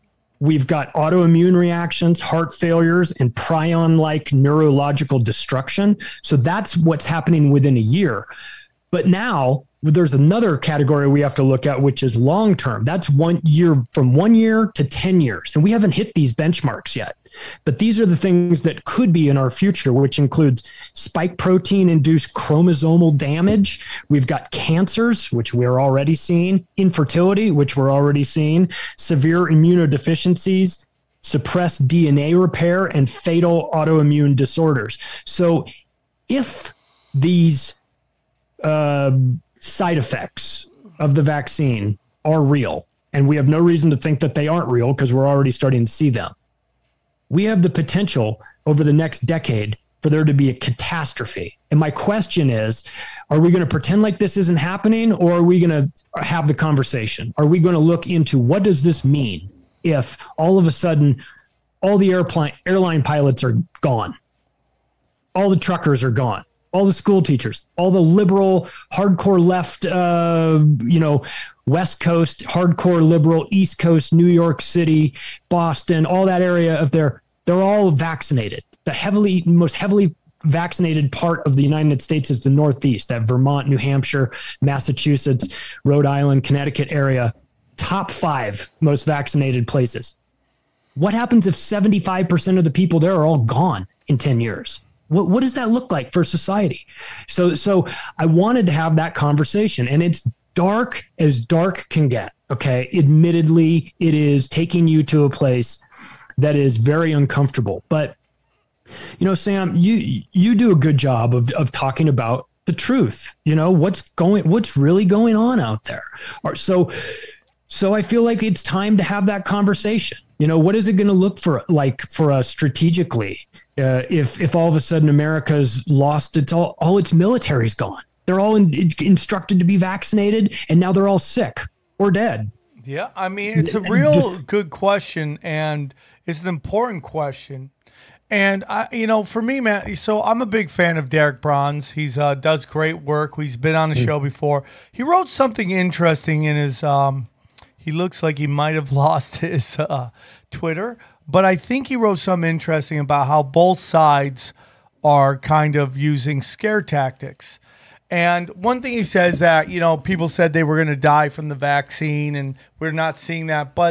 And this is not, again, I'm a huge fan of Derek Bronze, and I was like, oh, is that true? Are we not seeing people dying? Because I know people that have told me that I had a woman on Rothy. She was on Zero. Her father, totally healthy, got vaccinated, died. I know people personally have died. Yeah. So my question is, is it a scare tactic, or is it really happening, and just the mechanism in which the information gets out is not letting that information out? And again, this is not. I'm a big fan of Derek, and I loved him on the show, and there's an open door policy. So I'm just asking, is that true? Are people not dying? Because my belief is they are dying. Well, now the people I know that have died, their families say they got COVID, but But did they die of... Go on, Charlie. Sorry. There is a... where you want to get that information, obviously, is not from the mainstream media. And maybe, if to be fair, maybe not even from the alternative media. Maybe you want to get it from the most boring people in the world, the life insurance companies. Why don't we talk to them? What are they seeing? Well, they didn't see a 40% spike in deaths in 2020 when COVID was rampaging through. You know when they saw it? They saw it in 2021 when the vaccines rolled out. They saw a spike in deaths that was a once in a 200-year event. And then that just started then, and it's starting to ramp up even more. Now you're having embalmers and morticians pulling large blood clots out of people. We're seeing that everywhere. But the life insurance policy holders, the people that study actuary tables that are, they can break it down to such a mathematical certainty that it's almost impossible to lose money in the insurance business. That's why those companies get to be so big. It's all math. You take the emotion out of it, and it's just math. This is how many people we've got. This is when they average, when they die, there'll be some outliers, but if you run enough people in through the group. It'll all average out and it'll get to a specific age range where these people die, and this is how much we can charge, and this is how much we make money, and these are the profit years, and this is, they have it all figured out. Life insurance is very predictable until you introduce something unpredictable like the COVID vaccine, and then you have a 40% spike in all-cause mortality that these people are saying specifically did not come from COVID. They said it's not COVID that's doing this. It is something else. And they are saying that they believe it's the shots now. And I believe it's the shots as well. The thing is, one of the things that sort of benefited us in the alternative media with regard to the shots is that pre-COVID, I've written books about the dangers of the pharmaceutical industry and the VAERS court and the vaccine damage that happens for MMR shots and HPV shots and things like that. So the idea that the pharmaceutical industry is some bastion of health and safety is preposterous, right? We know that. We know that they're criminals. It's a criminal drug cartel run by all convicted felons. Every top 10 big pharma company operating inside the United States, they're all convicted felons. Okay, let's start with that. They're all convicted felons in courts of law for felonies. Okay, so that's where we're coming from. They have a very dangerous product called vaccines. Doesn't hurt every kid every single time with every shot, but it does hurt people. So this going into COVID. So we have our antennas up and we're watching for this. And they kept saying, oh, well, as soon as we get the vaccine, then everyone will be fine. Everyone will be saved. And we're going, that's not how it works. We know that this is going to be a big problem. So we already knew going in to keep an eye on the vaccine. And then 2020 comes, COVID rolls out, then 2021 comes, and then the vaccine rolls out. And then you started to see the very unnatural, almost cartoonish push, like, well, Krispy Kreme donuts for life, or 2 laps around Talladega Speedway, or lottery tickets, or lap dances, or whatever the fuck it is, to incentivize people to get these shots was inconsistent with reality. If you were facing an actual pandemic, there'd be bodies stacked up on the street. Yep. You'd be like, I need to whatever will save me from being that. I need to get that. That wasn't happening. They went into ridiculous used car salesman mode where it's like, everything must go. What can I do? What's it going to take to get you into this vaccine today? And you're like, hey man, you get the shot, you get a Budweiser. You want a Budweiser, man? To get this shot, you'll get a free Bud Light, man. Come on. I'll settle for this. How about the company that manufactures the vaccine? How about we not allow them to hide what's in it for 65 years? Yeah. Is that reasonable? Right there. That sounds reasonable to me.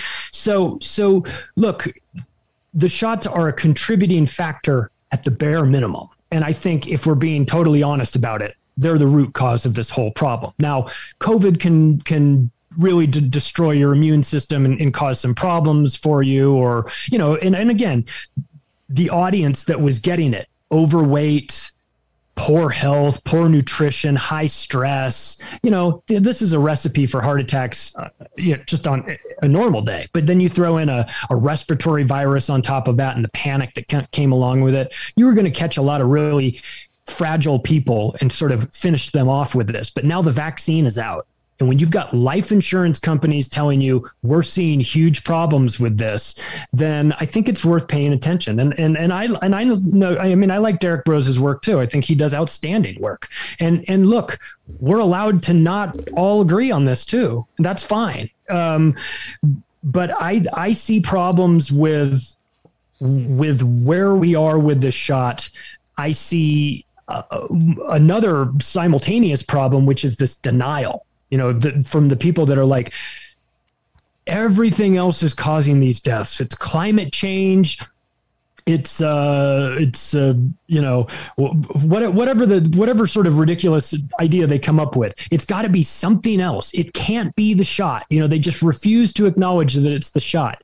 So that to me, I'm suspicious that way. I notice that, and I want to figure out what they're trying to hide. So I think that we've got a problem, and I think the shot is the problem. And I hope that we can have the conversation, because if people are unwilling or unable to have the conversation that the shots are part of this problem, we're never going to get anywhere. You'll be on your 8th booster shot and everyone will still be saying this goddamn climate change is just going to get us all. I mean, it's just unbelievable. Now, I do agree with Derek Browns on a situation that I do believe there's sometimes some hysteria in the conspiracy community. Yeah. And, it's like we always make fun of, the left eats itself alive. That's the same thing with the conspiracy community. If I hear another dude going, dude, you don't keep it real like me. You want to keep it real? Check out my podcast. I keep it real. You want some real information, bro? Dude, just check out my podcast. I was like, okay, dude, gotcha, man. I mean, you're really saying that out loud to other people? Like, what? Just put out positive energy, brother. Good shit will happen. Chill. But it's like it gets kind of crazy how like everybody's controlled opposition, everything's this, end of the world's coming, all this stuff all the time. I do think something's going on with this vaccine for sure, and because we are hearing from people that healthy people are dying, we're hearing it for sure. We know they're trying to go to cashless. We know that. We know they want that. We know they want us, dumb, unhealthy, scared, high anxiety, low frequency. We know they want to do that. The question is it inevitable? And I 100% believe it's not. And that we would already be there if they could do it. It would, boom. Does that mean they can't do it in the future? No. I mean, they don't care if they do it in this lifetime. I think they're just chipping at it. I think they are, but I think people are waking up to it, though. And what's happening is they're going to start having to break their own rules. And I think that's where they get in trouble, because now they're fucking with things bigger than themselves, right? Like the whole part of this whole spiritual thing is that they have to get our approval. They must get us to manifest letting them in, letting them do their stuff. That's what 9/11 was about. It was a manifestation ritual. Manifest us to be able to go, that there's a threat in the Middle East that we have to go annihilate. Manifest that. Manifest that there's such a deadly disease out there that you have to take this experimental vaccine. Manifest that. But every time they do this playbook, it's less and less likely they can pull it off again on a very big scale. And I think they're running out of shit. I could be wrong, but that's just me. I mean, and we can get into who runs the world and all this shit. I mean, for me, the most shocking thing in the world is how it's now coming out that Israeli freaking government officials knew that the vaccine was dangerous and still forced their own population to take it. And why is that such a shame? Because they're Jew World Order. That's all I hear. Well, really? If they're the chosen, why are they making their own freaking people do it? And not giving it to the Palestinians? You remember they're like, nah, Palestinians, you can't get this, bro. This is ours. And yet when they knew who killed. Like, it's crazy. They had to be drinking their own Kool-Aid on that one. Because you would have rightly just been like, oh, let's bury the hatchet with our Palestinian neighbors. Let's make sure that we include them in this magic potion that we've got. In fact, let's let them go first, you know. But they didn't do that. They mandated it for their own people, and it just goes to show that look, nobody is off limits here. These people in positions of high power, they don't give a fuck about any of you. They will kill all of us. They are the chosen people, they believe, and their group is going to survive. And if they have to thin the herd and get rid of some people and break some eggs to make the omelet, or however you want to phrase it, they're going to do it. They have no problem doing it. If they have to create toxic vaccines and send that out to people, you either figure this out or you don't. You know, and you either fall for the propaganda or you don't. You either believe that there's a thing called SADS, sudden adult death syndrome, or you don't. You know, and if you're willing to believe these lies, these easily constructed lies that people are dying from climate change or SADS, then you are going to find yourself eventually getting cold. Charlie, what'd you call that? Figure it out. What'd you call that? SADS? Is that what sudden adult death syndrome? Is that what I would consider Bob Saget got? Yeah. I mean, there's a lot of weirdness with that. That was weird. His head, he hits his head. I don't know. Just randomly hits his Not head. just him, like the blunt force of a bat swinging in your head. And you're found peacefully in your And bed. then you go, and, oh, yeah, I just smashed my skull. I'm going to go take a little nap and fold my hands, and just kinda perfectly. And then, as you do. yeah, I mean, you have there's a brain damage. lot to that is super weird. Super weird. I think though a more accurate description would be the people that just go to sleep and don't wake up. Like not Bob Saget necessarily, but like the 21-year-old college football player, or all these things. This is sudden adult death syndrome. Like they're just dropping dead for some reason. Now, interesting to note that if it sounds a lot like SIDS, sudden infant death syndrome, that's not accidental, because you remember there's all of a sudden there was this new syndrome that was killing people, killing babies. It was sudden infant death syndrome. Just these babies up and died for some reason. We can't figure out what it is. We don't know why it was. Well, what it was that this was happening after their 18-month and 24-month wellness checks where they were getting all their vaccines. They were going home and dying. And they were saying, well, we can't blame the vaccines because there goes that industry. So we're going to call it something else. Let's just call it, I don't know, sudden infant death syndrome, and just throw our hands up and go, we don't know what's causing it. And then everyone went, it's the vaccines. Well, here we go. 20 years later, we have COVID vaccines roll out and people just turn up dead. And I remember saying, were they going to call it SAD, sudden adult death syndrome? And no shit, they actually rolled that out. And I thought, they're not very creative, They're not. It's really a dumb move because they're going to draw attention right back to SIDS. And some parents are going to start asking questions about SIDS, and they're going to go, wait a second. So this wasn't just some random bad luck I had. It actually might have been tied to the vaccines. Ah, yes, you're right over the target. Yeah, and then it's going to get worse the longer it's been since you got the vaccine. If it's been 5 years, you get you got the vaccine, you get a heart attack. It'd be like just random heart attack. Guy's unlucky, dude. Guy's unlucky. Dude, he worked out every day, but unlucky. Just unlucky, dude. So Dana, who was like, who still believes that Russians colluded with fucking Trump. I'm trying not to say the F word. I'm sorry, guys. But colluded with Trump to rig the election. Still believes it because MSNBC won't tell her different. She was telling me that there's now warnings, guys, that they got a new flu shot that's coming out that has like 4 that does all the variants in one shot. The COVID variant as well? No. All the flu variants. And they say if you get that and the booster, it's literally like you're playing Russian roulette. Your body can't handle that. The flu shot. I mean, who's getting the flu shot anyway? When they admit that it doesn't work. Don't even get me started. I mean, dude, honestly, it's bad marketing because it does. They even say, "Hey, the flu shot doesn't really." We're right like 10% of the time. Don't get me started. Don't get me started. But I mean, that's what they're talking about, man. And look at this. What's the best time to get a flu shot? You got some hot chick going, "Hey, man, if you get a flu shot, I'll get a flu shot." It's ridiculous, right? It's just MSN, crazy. It's another one of those zombie brands, dude. MSN is telling us this news about. Yeah, that's what they do. Yahoo, MSN, it's just like these are brands nobody cares about. So they use, but they still have name recognition. And it's a story from the Miami Herald. It's not even someone they just took information from another outlet and stuck it in MSN. And so they don't want to destroy their brands anymore because. Like, here's the problem, man. They're losing. I think they're losing the information battle personally, and they're starting to realize it. Why do you think all these companies, these streaming services, are now basically killing off all this woke shit before it? I mean, they have it all shot and edited, ready to go. They're like, nope, we're not putting it out because it's not about losing money. Everybody always thinks it's about they're losing money. They don't care. They just print money. It's not about that. It's about. They're losing the reach.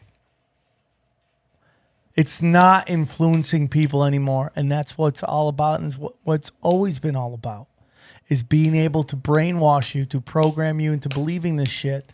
And it's not working because nobody's watching it. Amazon. Well, they have nobody to blame but themselves for their failure to retain an audience. So CNN's lost 91% of their audience since Trump left. you can't retain an audience by lying to them constantly and expecting them to stick around.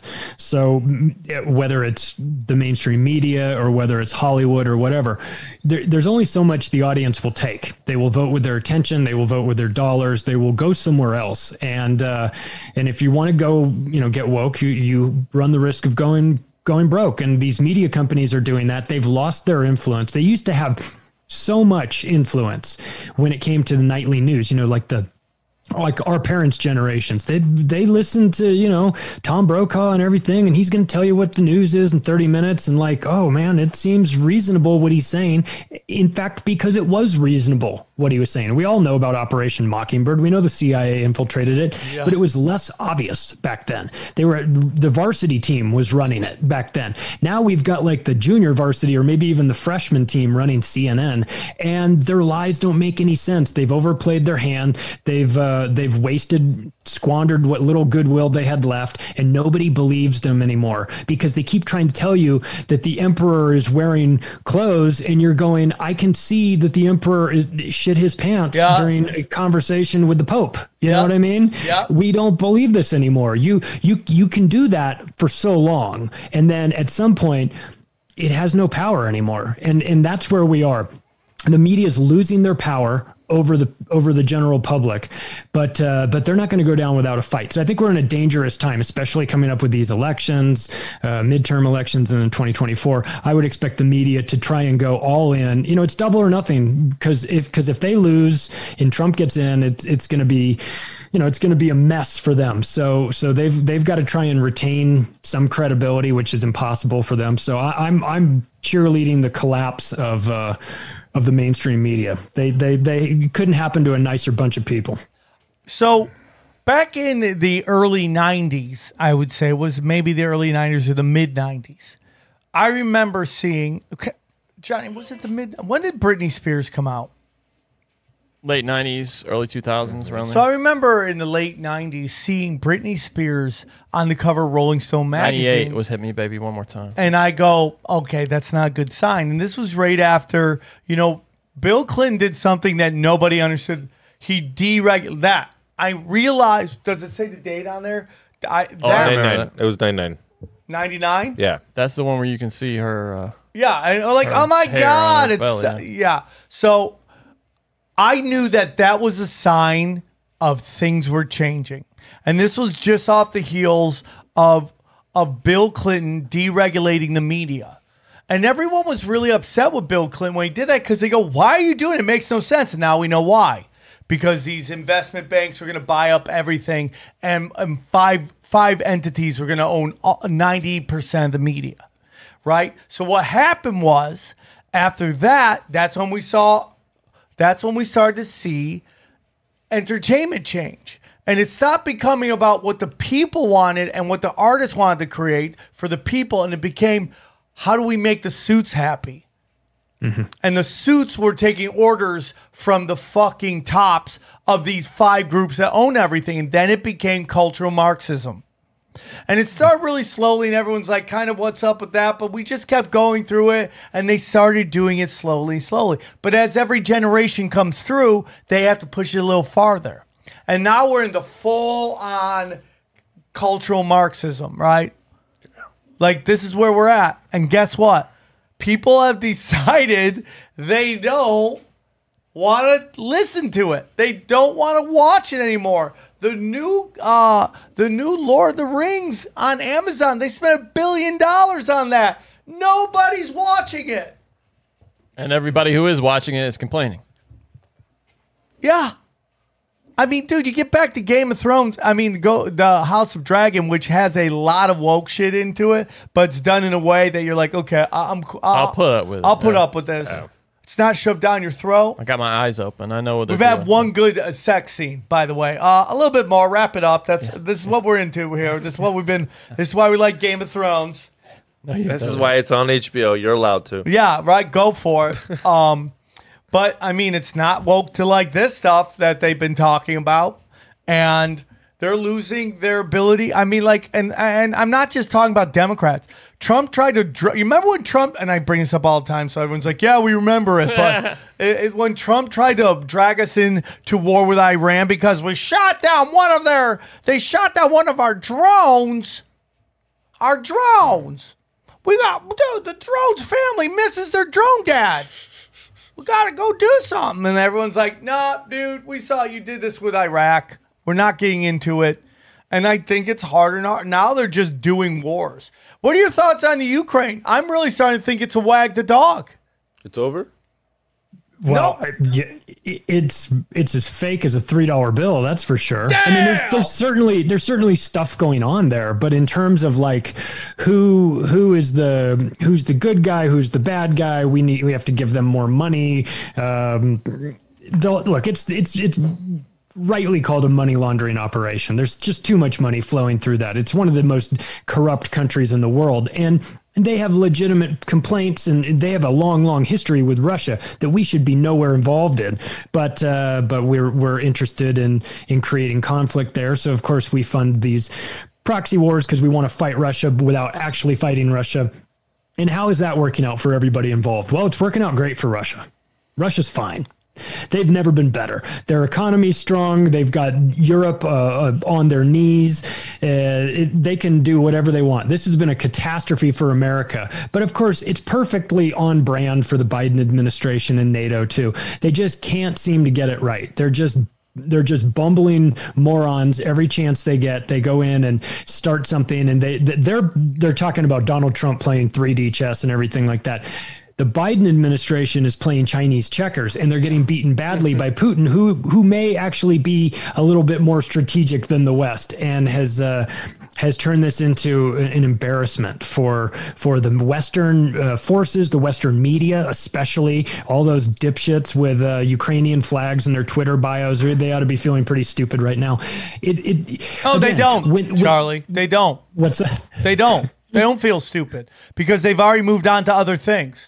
Now they're worried about fucking having to have a kid after sexual assault. That they don't care. I mean, I should be getting a fucking parade down Hollywood Boulevard on my way to my next set at the Comedy Store for how right I've been about everything. Do you think anybody's one dude goes like, "You're right about everything"? Tony Hinchcliffe. That's it. Nobody else has been like, "Hey, bro, we thought you were a crazy person. It turns out you're right about everything." They will never go back.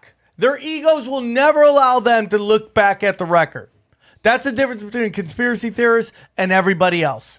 We keep a permanent record. We remember what they did, and then we see the clues that they're doing it again. These people will never do that. That would be admitting you're wrong, and everyone wants to believe they have a great bullshit meter, and they don't. So It will never happen. They'll never admit they're wrong. They're agenda piranhas. They just, whatever the new agenda is, they go into it. They just destroy it in a big group, never even stopping to consider the ramifications of it, to look into whether what they're saying is true or false or anything. They just know they're on the winning team, and they like that feeling of being on the winning team. And then somebody makes a decision as, well, we're kind of off of Ukraine now. Now we're more pivoting to whatever the new thing is. Now electric cars. Now it's all about electric cars. So now it's like, I stand with Tesla or whatever. And they're constantly on this treadmill of new agendas to support or fight against or whatever, without ever taking the step. That's why I don't argue with these people online. I have no interest in their opinion. I don't really care. They don't do the research. They don't look into the topics. They don't care to get it right. They just want to be on the winning team. And the winning team is actually the losing team when you dig into it, because the media has to sell it. And if you have to sell it that hard, there's probably a reason for it. So, otherwise you would just rightly say, oh, this is a cut and dry situation between Russia and Ukraine. No, it's not. There's a lot more nuance to it. But they don't have time for nuance on NBC. It's just Orange Man bad, Putin man bad, Zelensky is a hero. If you think anything other than that, you're a transphobic bigot who probably doesn't support gay marriage. So I mean, everything about them is artificial and flimsy and kind of, laughable. But the problem is there are so many of these people, so many NPCs that believe this, that that you can't just ignore them because there are so many of them. You have to keep your eyes on them, and they're very dangerous in large groups. They're herd animals. They move in this herd, man. And I'll tell you, whether it's everybody has to get the shots or everybody has to stand with Ukraine, like you get on the wrong side of them, they're not interested in a debate. They're not interested in you educating them about where they're getting all this stuff wrong. They wouldn't know it even if you laid out a full detailed breakdown for them. They don't care. They don't want to know. They just want to be with the herd. And that, of course, is super dangerous. I concur. I agree. And they just want to conform, show everybody they're playing ball, and they don't care.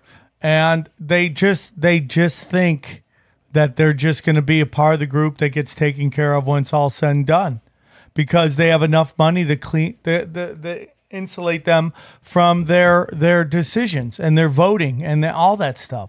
I mean, if you think Gavin Newsom's doing a good job, it's unbelievable to me. It's just shocking to me. Don't complain about crime. Don't complain about the price of everything, of gas in California. Don't complain about homelessness and then keep voting for the same people in just because you can't come to grips with not voting. Okay? If you don't want to vote Republican, I totally get it. Don't. Just don't vote Democrat. Stop voting against your own interests. If you know going to gas, there is a chance you could get robbed. It's happening more and more in this country. If you can get kidnapped jogging, you can get shanked jogging. If you don't like that, stop voting for the same people in. Let's make it so obvious that they're rigging this shit. And then will we blame him on those not being able to put your fucking climate change down or whatever, your temperature down in your house? Is he part of that? What, dude? Like, is that the reason? He wants us on electric cars, bro. He's the guy pushing this whole narrative. And now he's like, oh, yeah, we're going to blackout. We're going to have blackouts, which is 100% manufactured. Oh, yeah. It's all manufactured, dude. It's all about doom and gloom. I think they want a lot of people. Here, you want to hear my belief? I think they want fucking a lot of people off the West Coast. Make it vulnerable. Like, get rid of us? Move everybody off the West Coast. Make it super elite and also vulnerable to attacks. Kind of like Pearl Harbor? Oh, by the way, I was in... you were there. Were you there when I made the Joe Rogan, Andrew Tate gonna go at it thing? I forgot where we did the last. San Fran. San Fran. Yeah, and everyone, yeah. oh, I'm like, dude, did you see Andrew Tate's already giving Joe Rogan shit? I'm telling you, bro. I'm telling you. I don't know how. I have none against Andrew Tate, okay? But his rise is textbook in the way they try to blow somebody up, right? Like, the algorithm loves you, and then they fucking, hey, dude, they deplatform me. Now you get even bigger. It's interesting. It's the Alex Jones fucking syndrome. I was just going to say, it's the Alex Jones formula, too. Right? Oh, my God, they deplatformed this guy. Man, he's talking truth, and now he's going to get even bigger. And I told you. Yeah. I bet you he's somebody they want to send in to go after Rogan because Rogan's gotten out of control. I blame Tom Segura. It's Tom's fault. It was Tom. That's where I saw him first. But, I mean, you think, but they went after his PayPal. They went after his website. Yeah, dude. They nuked him. Like, they didn't. Didn't they? I mean, like, I don't think Alex Jones is controlled opposition. Do you, Charlie?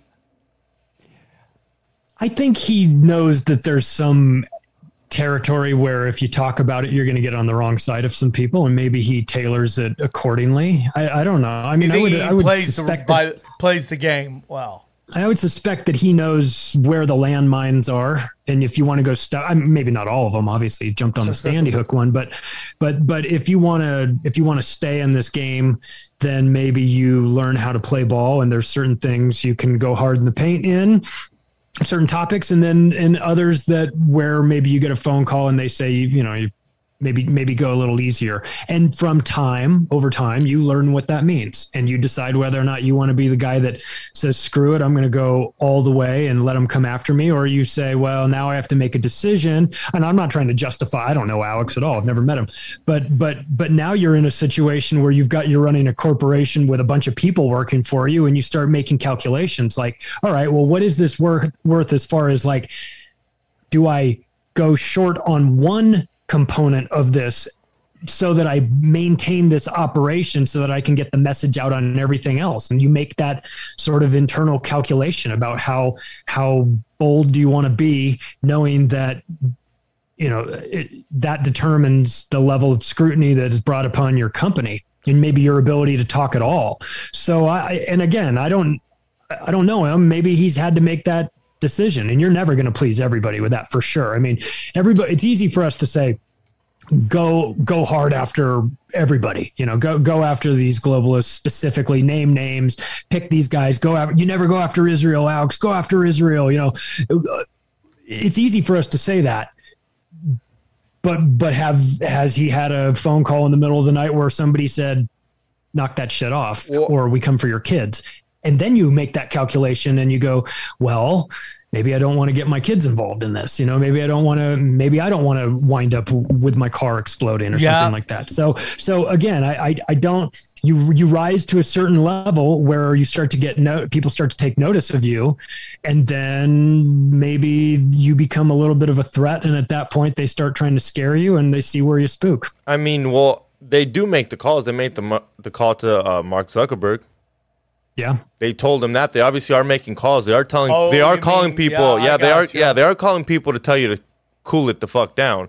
So I can see them telling I don't think they come off and like, hey, this is the CIA. But you start getting you start getting creepy shit, creepy numbers where you're like, hey, and then you kind of get the hint where you're like, okay, maybe I shouldn't talk about this shit. You know how sometimes we talk about stuff and then the internet goes out? What if that happened a lot to him and shit went going wrong? You're like, hey, maybe I just shouldn't talk about this. Well, dude, I mean, it's super interesting, bro. And again, I go back to all my friends. I personally don't have as much to lose as those guys do. They've all built up these giant things, and it's very easy to be like, I'm going to keep it real, bro. But when there's a lot on the line, some people may not do that. And that's why I enjoy being unfamous, okay? Because we can say whatever we want on this show. Nobody cares. But that is a danger that some people deal with, man. And, do I hate people for that? No, I don't.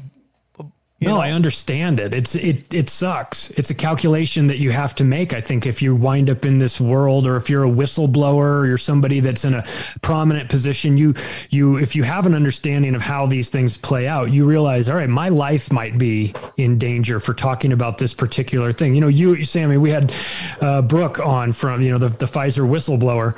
Like, she had to make that calculation about, well, if I start talking, I know who Brandy Vaughn is. She wound up dead. Do I want to go down that path? Well, maybe it's important for my soul that I speak out. Maybe I have a different situation. Maybe I feel more comfortable doing it, but not everybody does. And not everybody can. And everybody's in a different situation where they have friends and family that are vulnerable to things like that. So I have a tremendous amount of respect for those people that are brave enough to come out and talk about the things that they know will get them targeted. And these whistleblowers that we've had on talking about how their lives have changed, talking about how they've got a cricket. Remember, she said she got like a cricket put somewhere in a jar that was put on her front door or something, showing like, you better be quiet. Like that's scary shit. I mean, they go after everybody. Farmers talk about like Monsanto's going after them, where all of a sudden they can't grow nothing. Dude, they'll go after you. Like, it just depends. Like, imagine being a Jeffrey Epstein victim and trying to come out to that. Like, your life's in danger. Yeah, the second they hear your name, you better be ready for security. That's why I love that there's so many conspiracy podcasts, and that's why I love to help people by getting them on this podcast or whatever. Joining the Union of the Unwanted is because I just feel like there's strength in numbers. And they can't silence all of us. And like these young podcasts or these newer podcasts tend to go really hard. They don't care. They're fearless, and I like that. And I like to help people that do that. And I think that's important. I think it's important too. The more the merrier, I say. The more the merrier, dude. Great show, Charlie. Really loved having you on again. Thanks, we covered a lot of great stuff today. A lot of bombs dropped. A lot of bombs. Yep. Charlie, if you can tell them where they can find you one more time. Sure. Macroaggressions goes out twice a week. Audio podcast, wherever podcasts are served. Please subscribe. Please rate it. It doesn't really matter all that much to me, but apparently it makes a big difference to the algorithm. So if you can do that, we would appreciate that. The Union of the Unwanted goes out as an audio podcast as well. It's on Rockfin. You can catch my other show. I'm like Sam, like you said, you can't have one podcast. You have to have three. Day Zero, which I do with Chris Matthew and Corey Hughes and X Cubed and Lindsay Sharman. We have a really fun time. That show will definitely get kicked off the air for that one at some point. If you want to follow me on Twitter, please do so. I encourage you to @Macroaggressions, the website, theoctopusofglobalcontrol.com. Thank you, Sammy. Thanks. I love you, brother. Thank you Thanks, so Johnny. much for Thanks, coming XG. on. Hope to see you guys in Plano, Texas this weekend. A lot of great stuff going on there. And then Saratoga Springs at the end of the month. Again, go to samtripoli.com for all of your needs. The new t-shirts are on there. My dates, all my premium content is there. Go check it out. I mean, dude, all my Heroes of Shadow Band, great shirt. And the Tinfoil Hat Live shirts are all there. So go check it out. And we appreciate your support. Have a great weekend. We go deep, homeboy. Aaron, open your mind. Drink from the fountain of knowledge. There's lizard people everywhere. That's some interdimensional shit. Wake up, Aaron. This is only the beginning. Dude, you just blew my mind. Tinfoil hat.